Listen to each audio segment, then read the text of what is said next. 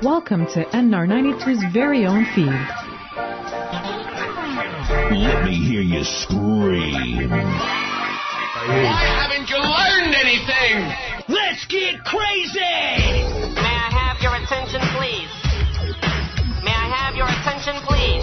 Now for today's host. The Feed! Good afternoon. Good afternoon to you. Welcome to this week's edition of The Feed. I'm Dwayne Money McLaughlin, with Mike No Nonsense Colvin. Thank you for the beautiful introduction, Dwayne. Now, if you haven't heard any of our past editions of The Feed, including Valentine's Day, International Women's Day, A Decade in Review, and many more, head to our SoundCloud for all our past episodes. We love music, and today we're talking about local music, which sometimes gets overlooked. I've been listening to 780 Wave, a local rapper, and you can hear his stuff right after the feed on the New Music Nooner. I'm a big fan of local music. You have to check out this guy called Travis Matthews in Edmonton music scene. I first met Travis landscaping 2 summers ago. He's a stellar dude with an amazing voice, and if you see any of his shows come up, definitely go check out. You're bound to have a good time. But local artists have to start from somewhere, and that could be anywhere from influences from family, friends, or even a school music program. Here to tell us more about music programs is Evan Bowden. Hey, guys. So for some people, music programs in schools are just sometimes the only chance a person gets to experience making music for themselves. But there is science to suggest that structured music programs in schools really help develop language and fine motor skills and social skills. People may wonder what value music education programs give to students. I spoke with Josephine Hudipole, who is a music teacher at a K-9 school in Stony Plain, to learn more about what music programs look like today and how students feel about them. The appreciation for music education grows over time with the student. I certainly think some of the younger kids don't understand the value of music, but where I see it is in my junior high kids who have been with me since they were wee little, and they're now doing their own performing and their own creating. Hudipole teaches 450 students a week in grades 1 to 6. 230 of those students participate in extracurricular music activities like choir and band. She says her students' passion for music even extends beyond her classroom. The fact that they're hiding out in our stairwells and in our gathering areas at their breaks, creating music, writing music, playing the piano, doing songs, tells me that they understand the value of a music education. Hudipole says she hasn't seen a decrease in students' enthusiasm for music from previous years to today's students. I have 110 children in my room once a week for grades 1 to 4 choir. I truly attribute that to them seeing what the older choirs can do and the joy that the older choirs have. Sometimes a student's passion for music becomes their career. I now have several students who are going on to become teachers themselves and music teachers because they loved the experience that they had when they were in elementary and junior high school, and they want to give that to someone else. She feels the collaborative and creative aspects of music are rewarding to her students and speak to the value of music programs. The joy that I see on their face when the children worked really hard for creating something as a unit to be beautiful is worth every bit of hard work that we put into it. Yeah. So it was super interesting to talk with Josephine Hudipole, and she's very passionate about her program, but she also knows when the education cuts do come, unfortunately, music programs can sometimes be the first ones to go. That is very true. Thanks, Evan. Mike, did you know I was in music? Dwayne, I definitely did not, but being in this program, it doesn't really surprise me. So, what were you in a music program for? Was it like just a band or a private lesson? Well, it was a group lesson for piano first, and my ADHD kicked in, and I got distracted, and I was distracting the kids, and so their parents complained to the who was in charge, and that person then complained to my mom and said he can't come back. And then the second time was in junior high. And I then wait. So kicked you out of one, and then your mom put you in another? No, I chose junior high that time. Okay. Because the first one was in elementary. Oh, okay. So this was junior high, and then I did the same thing, and I had to write, I will not distract class 100 times. So no fun to do that. Like on the chalkboard? No, on some pieces of paper. But you had to write 100 times. 100 times. Ooh. I bet it wasn't easy. You know what else can prove difficult is booking a venue or organizing a concert or music event. We have Eli here to better explain the process and its difficulties. Yeah, thanks, guys. There's arguably nobody on the station who loves local talent more than I do. I have a show that I do every week, Mondays at night, the Urban Zoo, where we bring on a local rapper and talk to them, interview, listen to what they listen to, that kind of thing. But we were asked as Urban Zoo to host an event coming up at Billiards Club on the 26th. So I got to sit down with Tom Tunsky, the curator of this event, and ask him, what's it like to throw one of these things together? There's nothing quite like walking up the stairs to a spot like the Billiard Club, knowing that the show you're about to see is going to be killer. The lineup's fire, you might not know half the names, but you know it's going to be crazy. But a lot of the time, you might not even think about how much actually goes into putting one of these shows together. A lot of times, these entire events can be put together by one or two people. Tom Tunsky is one of those people. Trying to put together an event is really stressful, a lot of planning. That's part of the reason I like it, is because it's kind of like planning a film that way, is you literally have to think of everything. You have to think of the theme and then apply that to the marketing, the talent that you get, everybody involved. You have to find those people, and you have to make sure they're what you want. It's partly logistical, and that part is fun, but the real fun part is working with people and creating something. Tom hasn't been curating for long, but in the short amount of time that he has, he's gotten a good couple of shows under his belt. Shows like Time Rift, most recently Liftoff, but it all started with a little show called F*** It. For my first event, F*** It, we threw that in City Center Mall. So there's a whole host of challenges there, right? Just getting the insurance. It's such a big venue, and we had to clean it. We spent like 10 hours cleaning that place before people showed up. More people should be doing this kind of thing. There's a gap between where we are as artists, developmentally, and also just being known. There's a gap from where we are and where we want to be, and I think a lot of people don't know how to get past that gap and really get out there. But I think this is the way to do it. One thing I learned sitting down with Tom that really surprised me was the fact that it's not about getting bodies in the door. Most of the times, these shows are for the artists. This is definitely for the artists.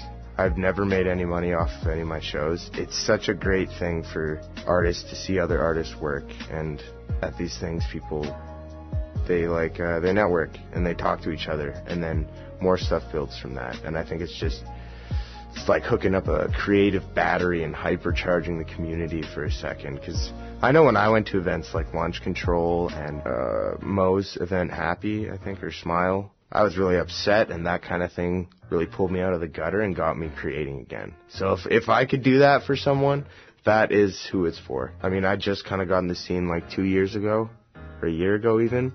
And, before that, I wasn't hearing about stuff like this happening. And I know last summer it was happening. There's an event almost every week, which was just crazy. It's such a good thing for the city. And these events aren't just bands playing their jams. Oftentimes you can get shows where rappers are just dropping their best freestyles. Vendors will be selling all the crazy clothes and jewelry that they made themselves. Artists putting up their best prints, and even people like stand-up comics or poets. Yeah, so come to Liftoff on March 26th at the Billiard Club from 10 till late. We've got Urban Zoo hosting. We've got Dungeon Clothing and Saint Creates vendoring there. And then we also have Trill Evans, Sweater Cuff, Please Be Nice, and Quality Control playing some tunes. So yeah, and I'll be there walking around and making sure the place doesn't burn down. And so, without further ado, I'd like to introduce our first act. We've lived in Edmonton for a long time. So obviously you can tell Tom is somebody who really cares about the local art scene and all these musics. I think one of my favorite parts about sitting down with him is just learning how many moving parts go into throwing one of these things together. Well, thank you very much, Elijah. You're very welcome. Or I should say Eli. That was some good insight if you wanted to curate your own show. I got to go to a few local concerts and shows and seeing how the setup, from the DJs to the sound crew to the stagehands, there's a lot that goes into getting ready for the public. Yeah, it can be quite a bit of work to plan everything and make sure everything is set up properly. It takes an experienced crew and some serious technical skills. Did you get to help set up for any of these concerts, Dwayne? All I got to do was put up banners and flags for the 100.3 The Bear. So wait, you're telling me you're not the guy who plugs in all the instruments and mics? Not if you want them to work. We will be right back after these commercial breaks because, we got to pay some bills. And welcome back to the feed. I don't even know what that means. No one knows what it means, but it's provocative. No, it's not. It gets the people going. Welcome back to the feed, our local music edition. Now that we know some ways to get into music and how extensive the setup can be, let's get into the local music itself.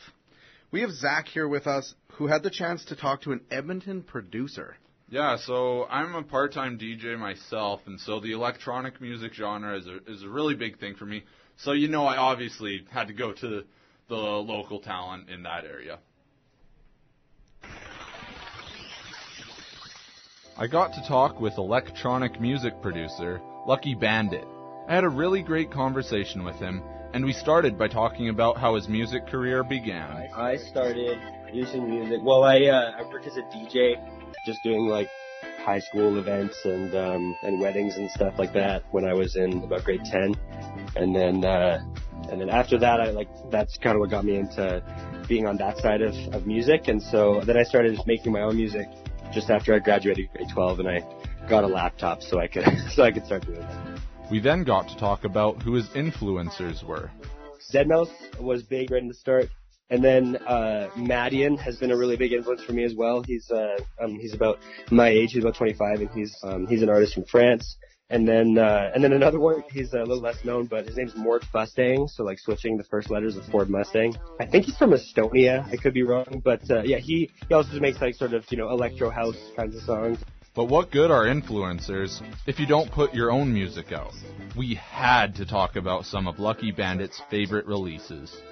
I put out 3 albums, and my latest one, the second song, it's called It's Wrong.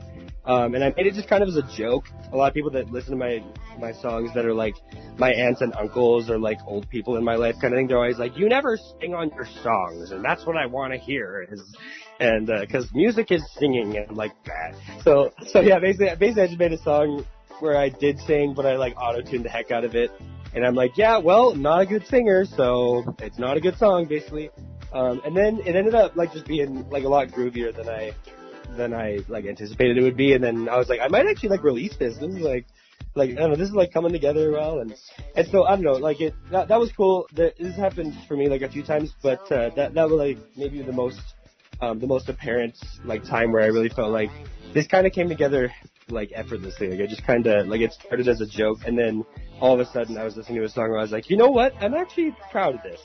We finished by talking about the future for Lucky Bandit. If I could just find ways to make music, I don't know, a little more impactful. I've kind of just been, doing it for me and my friends to laugh about. But if, in 10 years, if I could really find a way to, impact, I guess a wider, range of people or whatever, that, it'd be really meaningful. And just because music and certain musicians have really had a positive impact on my life, it'd be cool to do the same for someone else.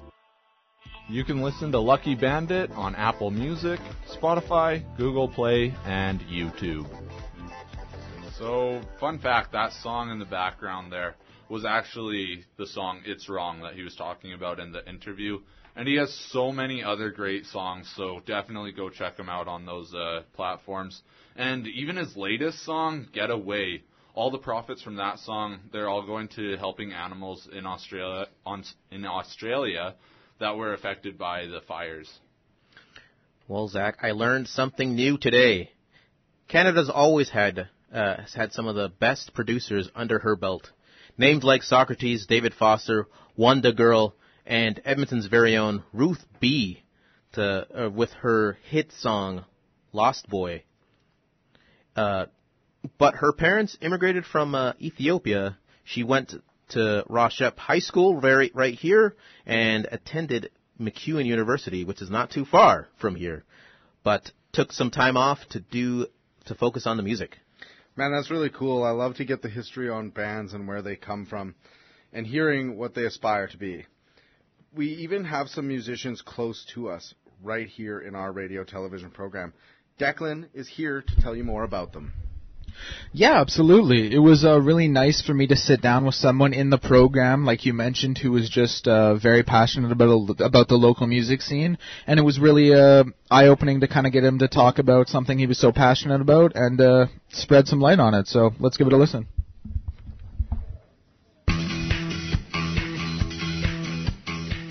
As someone who is self-proclaimed as not being very involved in the local music scene, naturally I had some questions. Luckily, I had the opportunity to sit down with RATV student Johnny Kalitza and member of the band We're Not Dutch to ask some questions.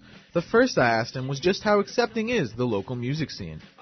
It's very much like a community and family. Like, we all support each other. It's we're right now just diving into it, because we came from Grand Prairie, but the Edmonton music scene is great. They've accepted us. My next question for Johnny was, what advice would he have for a band trying to break into the local music scene? Put yourself out there. What me and Sam did is we self-produced our own show kind of thing, and we invited local acts to come and open for us, as well as go do open mics, go see local shows, go make those connections, because those connections will get you opportunities to open for other bands, and that's how you come into the music scene. The last thing I wanted to ask Johnny was how he would sum up the Edmonton local music scene, especially talking to someone like me, who's maybe not very involved in the local scene. It's about supporting live music and keeping the local music scene alive kind of thing, because a lot of music on the radio is very popular and isn't local, and that's why we also have the CanCon kind of stuff. Yeah, just keeping it local and helping support those that are trying to make a living and trying to build their thing, because it's very much like everyone starts somewhere, and the Edmonton local scene, and any local scene for that matter, is just building those stepping stones for anyone. So go out and support live music, because that's what will make somebody. Yeah, so it was a pretty insightful sit-down I got to have there with Johnny, and it was just really nice to hear him kind of give some insight on something I didn't know about, like you heard, and just run through it and talk about what local bands can do and how the local scene has been for his band, We're Not Dutch. I'm a little jealous. You got to talk to a rock star.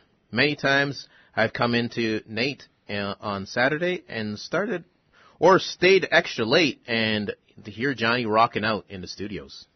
Dwayne, you know you can always go say hi for yourself, right? He is just in the TV studio.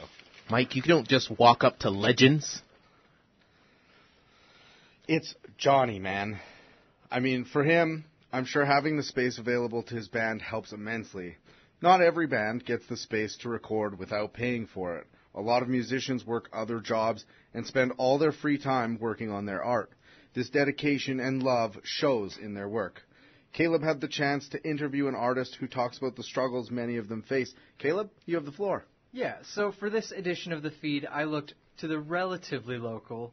To the not-so-far land of Calgary, because I wanted to talk to Justine Tyrell, a Calgary-born singer-songwriter whose sound combines elements of R&B, soul, and jazz. She's played the Calgary Stampede on the Coca-Cola stage. She's been named one of Branded Magazine's Game Changers of the Year in Calgary, and is also the official national anthem singer for the Calgary Stampeders. But I personally know her as my cousin. So when I talked to Justine, her and I got to talking about why she got into the music industry and why she has such a passion for it. Well, partly because I think I suck at mostly everything else. So it did leave me a lot of options. But no, I think it's been something that I've loved since I was a kid, and it's been just so consistent. Like, I wrote my first song when I was 7. And so it's always made sense to just keep pursuing what I love and what comes naturally. To the point where even when, like, logically, you know, you look at your bank account, you look at, like, you probably could do other things and make more money and have more stability.